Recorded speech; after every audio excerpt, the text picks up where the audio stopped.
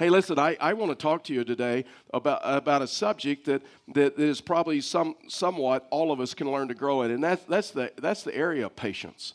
You know what? I don't think any of us were born with patience, right? So if you've been around like for us, grandkids or young children, then you know that you know what? They aren't born with patience. Fact is, they are born with like impatience, and so they want whatever they want, and they want it now. I mean, 5 minutes to wait for them is like eternity. It's like slow death. It's just like this horrible thing. And so the scriptures talk a lot about this issue of patience. It's not only a sign, what the scripture says, of emotional maturity, but also spiritual maturity. What Paul begins saying in Galatians is, it's just a fruit of the Spirit. And so we've been in this series called The Fruit of the Spirit, and so I've told you that I believe the fruit of the Spirit is love, and then it expresses itself or has 8 different characteristics. And so this is one of them. So I'll just give you the list again. It's not going to come up on the side screen. And then we're going to look at James chapter 5, verse 7 through 12, and we're going to unpack this area of patience, because I think this is one of the areas I know for me and maybe for you that, you know what, there's some areas that we say, you know what, we could all grow in this area.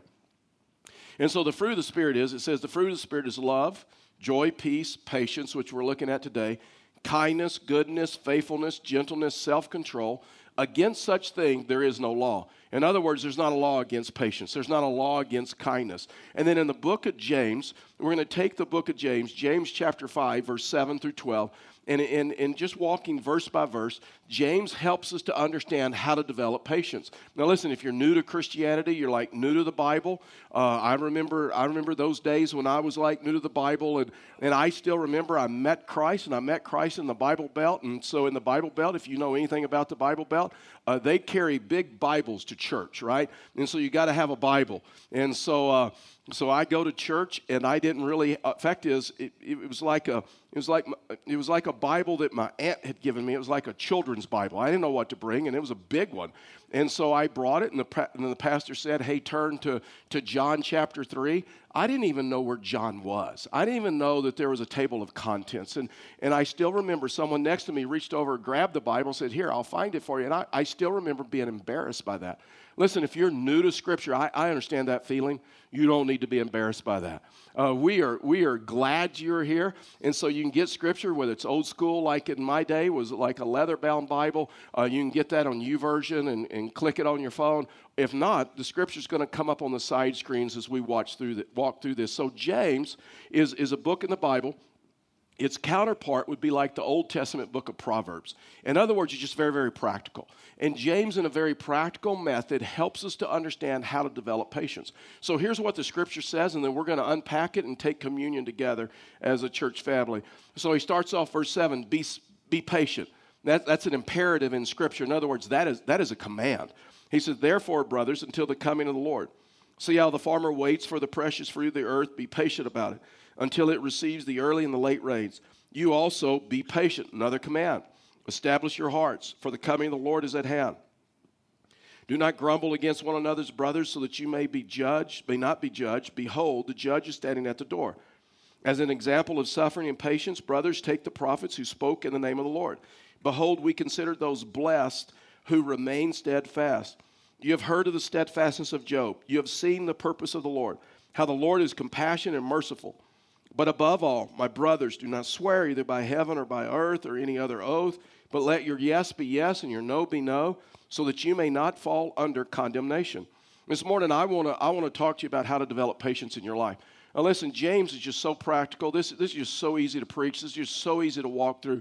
James, in a very concise manner, a very directed manner, he helps us understand when to be patient, why to be patient, and then very practically how to be patient. In other words, he helps us to understand this issue of patience in our life. And so the first thing that we're going to look at this issue of when to be patient, because I think that's something we need to understand. James is not saying, the Scripture is not saying that we should be patient at all times. In other words, if there's something that you have the means, the ability to change, to control in your life, to change a behavior, to change a word, to change an action, then you should change that. But the Scripture also tells us that there's some times in life, there's some times in situations that we need to be patient. And so fact is, a mark of maturity, emotional maturity and spiritual maturity, is knowing when to be patient. And so James gives us three of them. It's just so fascinating to me. He gives us three of them in this text. And so the first thing he says, when we need to be patient is when circumstances are uncontrollable. In other words, we need to learn to be patient when, guess what? We can't control the circumstances. How many of you would agree with me about this issue? So many of the situations and circumstances that we go through in life, they are uncontrollable. They are outside of our control. And if we try to control something that's uncontrollable, if we try to keep our thumb on everything, then it's going to frustrate us and it's going to frustrate them. And so James uses the illustration, just like a good communicator. He uses an illustration that they all could understand. And he begins talking about a farmer. And he begins talking about a farmer and examples of when a farmer deals with circumstances that are beyond his or her control. In verse 7, he says, "Be patient, therefore, brothers, until the coming of the Lord. See how the farmer waits for the precious fruit of the earth, being patient about it, until it receives the early and the late rains." In other words, all of a sudden, James starts helping us to understand that part of a farmer's job description is this issue of waiting. I mean, this issue of understanding that there's some things they can't control. And so they wait to till, they wait to plant, they wait to prune, they wait to harvest. And so there's a lot of factors that go into waiting. And not only is there factors of waiting, but also waiting on some things that a farmer has no control over. That's why James brings up the issue of the weather. That's why he says, "Be patient about it until it receives the early and the late rains." In other words, waiting on things that we have no control over, whether it's weather, whether it's rain, whether it's the amount of sun the earth gets, whether it's the heat, whether it's the economy, whether it's labor practices. In other words, that if you have to have a certain amount of faith if you're going to be a farmer, and it takes patience. In other words, they deal with a lot of uncontrollable factors. We deal in life with a lot of uncontrollable factors in life.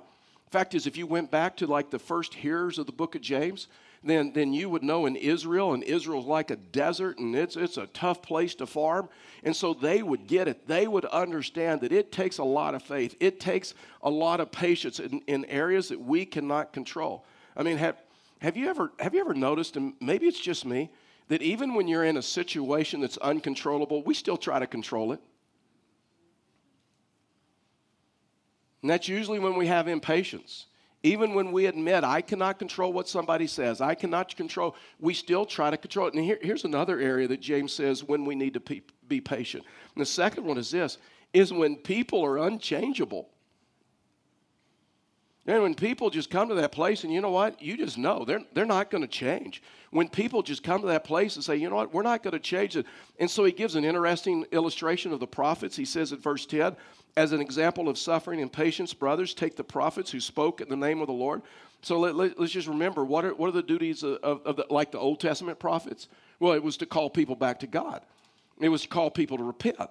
It was to call people to change. It was to call people to turn back to God and to repent and to change their behavior and change some of the things they were doing. And so I don't know if you've ever noticed this, but people tend to resist change. And some about it, people just don't like change. And so when you try to make a tiny suggestion, that if you're not careful, people resist that. Now listen, this is a rhetorical question.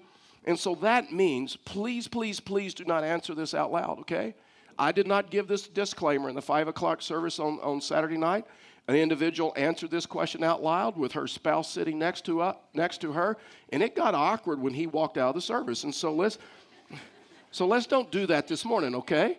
So let me talk to you about this issue of change. Do you have anybody in your life right now that refuses to change? Just look straight ahead, okay? Don't flinch. Don't turn to anyone.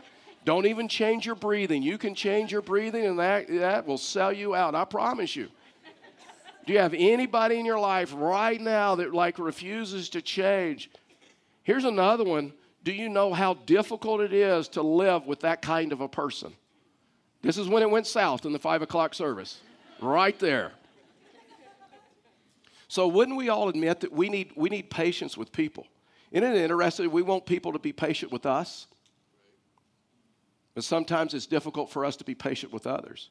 And James says, and here's the interesting thing, and listen, this is just totally for free. And so if it blesses you, good. If not. But James uses an interesting Greek word for patience with people, markothume. It's a compound word. Marco simply means long. Thume means temperature. It's where we get the word thermometer from. It comes from that. And what that word means, a long time to get hot, a long time to get angry. In other words, what James is trying to understand is when we have patience with people, we have a long fuse. We understand that, guess what, I can't change anyone. I can't change your decision. I mean, you have to want to change it. So James says that all of a sudden that's when we have to have patience. So the third area is when we have patience, and this may be one of the most difficult, is when problems are unexplainable.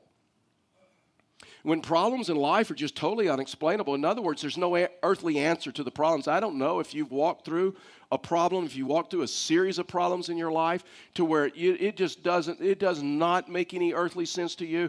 It is confusing to you. Why did I have to experience that? Why did I have to walk through that situation? Why is this happening to me? And so James uses like a classic example in verse 11, and he says, "Behold, we consider those blessed who remain steadfast. You have heard of the steadfastness of Job, and you have seen the purpose of the Lord, how the Lord is compassionate and merciful." So Job was like this Old Testament guy, and there's a whole book of the Bible about Job's life. It's fascinating. And Job was like in the Super Bowl of suffering.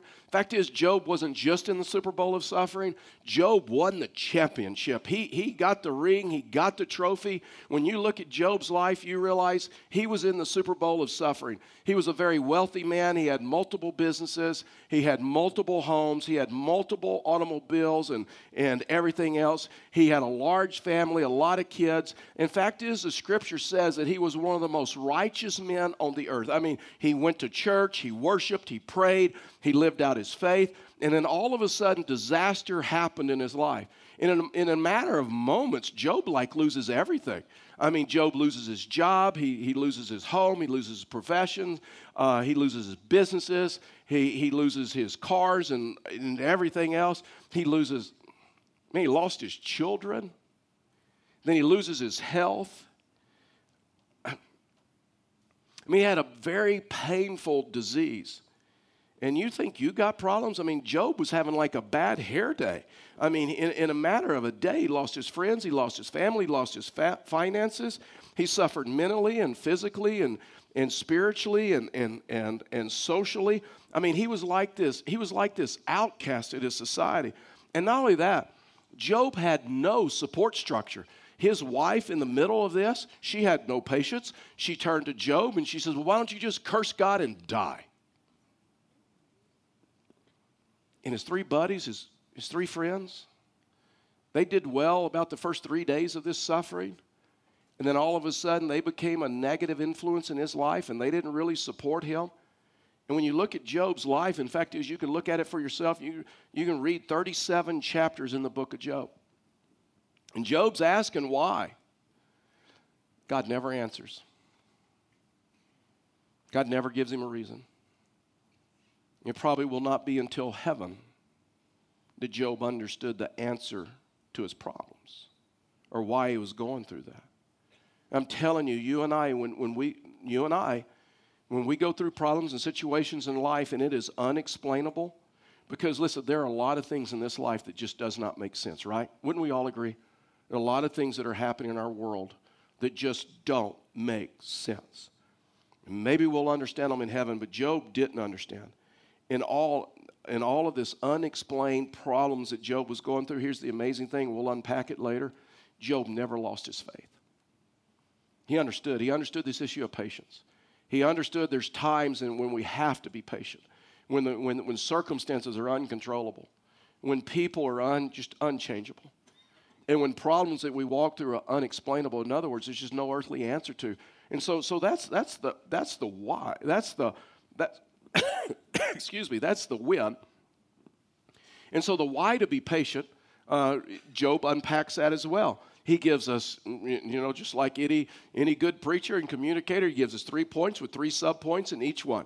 And so Job says, so why to be patient? The first one is this. One of the reasons why we're patient is because we know that God is in control. We understand, we know that ultimately God is in control. Verse 8, He said, you also be patient, command. Establish your hearts, for the coming of the Lord is at hand. And just real quickly, James, 3 times James talks about the second coming of the Lord. He reminds them that Jesus is coming back. That's the ultimate proof that God is in control and nothing can stop that. Listen, here's the interesting thing. The Bible talks 2 to 3 times more about the second coming of Jesus than the first coming. And James is trying to help them understand, guess what? The Messiah is coming back. Jesus is coming back to right the ship. Jesus is coming back to judge the world. And he is in control. And guess what? Nothing can stop that. In other words, God is in control of history. We may not understand it because history is really like his story, that it's about him. He has it all planned out. Everything's on schedule for him. And God is in control. And listen, let me just help you with this. God's purpose for your life is greater than any problem you're facing right now. God's purpose for my life and God's purpose for your life is greater than any problem that you're facing right now. A lot of times God uses those problems in my life and your life to deepen us, to grow us, to mature us, to help us understand that we could trust him. When the world and the foundations of this world is shaking, then we can stand on him, the firm foundation, and we can put our trust in him. The Phillips translation of this verse renders this verse this way, and I love how it renders it. It says, resting your hearts on the ultimate certainty. In other words, having patience and coming to this place of understanding that God is in control, that I can rest my heart on the certainty of God, that he's in control. And although I cannot control everything, guess what? God can. And as a result of that, I trust him because God is in control. He's working everything out, and he has a plan. You look at Job's life, and Job continued to persevere because he understood that God's timing was perfect, and he could trust God. Another reason why that we should be patient is because God rewards patience. I don't know if you've ever thought about this, but the scripture says that God rewards our patience because our patience shows our trust and our faith in him. Verse 11, he unpacks it this way. He says, behold, we consider those blessed who remain steadfast. You have heard of the steadfastness of Job. You have seen the purposes of the Lord, how the Lord is compassionate and merciful. Now listen, in my old school leather-bound Bible, that word blessed is like circled and asterisked. And in my YouVersion app, I have it like highlighted in a special color because I don't want to miss that. And all of a sudden, he says, hey, guess what? God will bless you for your patience. How'd that play out in Job's life? Amazing. Fact is, Job's life, God blessed Job double after the tragedy than before the tragedy. Job's life was blessed in greater degree after the tragedy because of his patience. In other words, what James is saying is there's a blessing that comes on the person that remains patient. In other words, he's saying it pays to be patient, and there's all kinds of rewards. There's all kinds of rewards when we understand this, when we go through problems. I mean, your character grows, you develop endurance, you develop perseverance, you learn to get along with people a lot better because you realize, hey, buddy, I can't change you. I can't change what you say. I can't change what you do. And so as a result of that, you understand and you get along with people better. You begin to reach some of your goals. In other words, what James is trying to help us understand is that there's a benefit to being patient. Jesus put it this way in Matthew chapter 5, verse 13. He says, you are the salt of the earth. But if salt has lost its taste, how shall its saltiness be restored? It is no longer good for anything except to be thrown out and trampled under people's feet. You are the light of the world. A city on a hill cannot be hidden. In other words, when people put you down, when people criticize you, learn to be patient with them because what Scripture says, there's going to be a reward in heaven for you. There is a natural tendency that we have in our flesh, right? That if someone hits us, we want to hit back. If someone strikes us, we want to strike back. We want to retaliate. We want to get revenge. We want to take matters into our own hand. When criticized, we want to criticize back. When insulted, we want to insult back. Revenge and retaliation are like a natural thing for us. It's the opposite. What Scripture says, it's the opposite of patience. And James says the next time someone criticizes you, the next time someone strikes you, when the next time someone hits you, think about this. Is it worth it? Is it worth giving up a reward that I'm going to receive in heaven because of my patience? I'm going to receive that reward and have that reward a lot longer in heaven than I would with some momentary pleasure of revenge. Because revenge is never enough. Revenge never is enough. Of revenge always leaves you wanting more. And so what James says is that we have to come to the place and learn to be patient. And the reason is because God rewards it. Here's another one. One of the reasons that we should be patient is God is working everything out. God is working everything out. God is working behind the scenes, just like with the farmer, right? With a farmer, that God is working behind the scenes. He's the one that's making the seed grow. He's the one that is watering the ground. He's the one that is producing that harvest. Even though the farmer cannot see what is happening below the surface, God is like working it out. Verse 11, it says, "Behold, we consider those blessed who remain steadfast. You have heard of the steadfastness of Job, and you have seen the purposes of the Lord, how the Lord is compassionate and merciful." In other words, God is working it out. God was working it out with the farmer. God was working it out with Job, even though he couldn't see it. Yes, it seemed like denial. And I just tell you this, and this is real important for us to remember. Delay does not mean denial. Delay in your prayer request, delay in the answer coming from God, delay does not mean denial. There's a big difference between no and not yet. And when you look at this in Scripture, you realize that guess what? God is doing something in our life. He is preparing us for an answer. There's a famous story of a preacher, Phillips Brooks, and he was in a century ago, and he was an older guy, of course, and he's in his office. His assistant comes in, and he's pacing, and Pastor Brooks is like angry and mad and pacing back and forth. His assistant says, what is wrong? And he says, I'll tell you what is wrong. I'm in a hurry, and God is not. You ever felt like that in life? You're in a hurry for an answer. God, I need the answer like today. I want the answer tomorrow. And you feel like God is not in a hurry. But here's a principle. While I am waiting, God is working. God was working behind the scenes in Job's life. God may be and is working behind the scenes in your life. And we have to come to that place to where we just trust Him. And so James helps us about this issue of when to be patient, why to be patient. And now he walks in and says, well, how do we do this? How do we accomplish this? How do we become patient? So it like changes our life, changes the way we view problems, changes the way we view people. The first thing that James would say is we have to wait expectantly. In other words, when we wait, we are expecting an answer. We're expecting a harvest. We're expecting God to do something. Verse 7 again, be patient, therefore, brothers, until the coming of the Lord. See how the farmer waits for the precious fruit of the earth? Be patient about it until it receives the early and the light and the late rains. In other words, like a farmer, I must expect a harvest. What does a farmer do when he's waiting? Like, does nothing, sit around the farmhouse and stream Hulu or Netflix and binge watch their favorite movies and all of that other stuff? No, absolutely not. You know what a farmer's doing? A farmer is working. He is preparing for the harvest. He is preparing for what has come. In other words, waiting in my life and waiting in your life is a time for preparation, which shows our expectation. We demonstrate our expectation by our preparation. In other words, we get ready for the answer in advance. That's why Psalm 130 verse 5 says, I wait for the Lord. My soul waits, and His word, and in His word I hope. So wait, let me just ask you a question. What are you waiting on God for right now? Maybe to heal a long-term illness, transform a marriage, transform a relationship, reverse some financial problems in your life. Reach a friend for Christ, reach a teenager, reach a child. Do you really expect Him? I'm telling you, do you really expect Him to do that? The way you wait reveals that. Where you're waiting of expectation. Expectation when God's going to send the answer. Expectation when God's going to take care of the situation.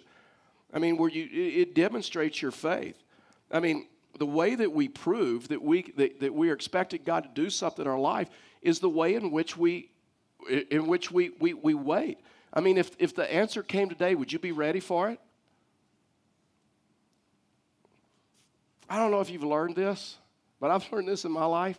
Many times I'm waiting on God, and you know what God's doing? God's waiting on me. He's waiting on me to mature. He's waiting on me to grow up. He's waiting on me to forgive. He's waiting on me to trust. He's waiting on me to deepen in His Word. He's waiting on me to do something so then He can bless me, so then He can take me to the next level. In other words, that many times it's like, I want to bless you, but you cannot handle the blessing I'm going to pour on you. You got to get ready. You got to prepare. Just like a farmer prepares for the harvest. A farmer expects God to do something even when he can't see it. Another thing is that when we're waiting, we should wait quietly. This is hard, right? And if we're just honest this morning, a lot of us, if you're like me, we don't mind waiting as long as we can complain about it, right? We'll complain to strangers. We'll complain to Twitter and social media and Instagram and Facebook. I mean, we don't mind waiting as long as we can complain about it. If they don't have enough registers open at the store, we'll turn to people in line with us. Can you believe this? Did they not expect this to be rush hour? Can you imagine? Can you believe who would think of rebooting all of the self-checkout line or registers all at the same time? That's ridiculous to me. See, we don't mind waiting as long as we can complain about it. Watch how James unpacks it. So fascinating. He says, so there's two things that we got to avoid. Verse 9, when you're waiting, do not grumble against one another. Isn't it interesting that he talks about grumbling in the middle of waiting? You know why? Because it's hard to wait quietly. It's hard to wait quietly when you're frustrated. When you're frustrated, we want everybody in life to know about it. And we come to that place that if we're not careful, this is why it causes tension in families, okay? In relationships. Because when all of a sudden, when you're waiting on God to do something, when you're going through an unchangeable set of circumstances, a person that will not change, unexplained circumstances, all those other things, if you're not careful, you will grumble against each other. You'll turn inwards. You'll begin blaming each other because you feel like you got to blame someone for your problem, blame someone for waiting, or blame someone for this situation we're going through. You know, I like the English Bible. The English Bible says this: don't blame your troubles on one another. Understand, that's why you got to understand your problems. There's something about us. We just want to complain to someone. That's why marriages and relationships and friendships, churches can have problems with this. When they're waiting on God to do something, if they're not careful, they will turn inward and grumble against each other. So the question is, do you rise and whine? I worked hard on that one, and you just looked at me. They can get cheesier. Do you hit the ground griping?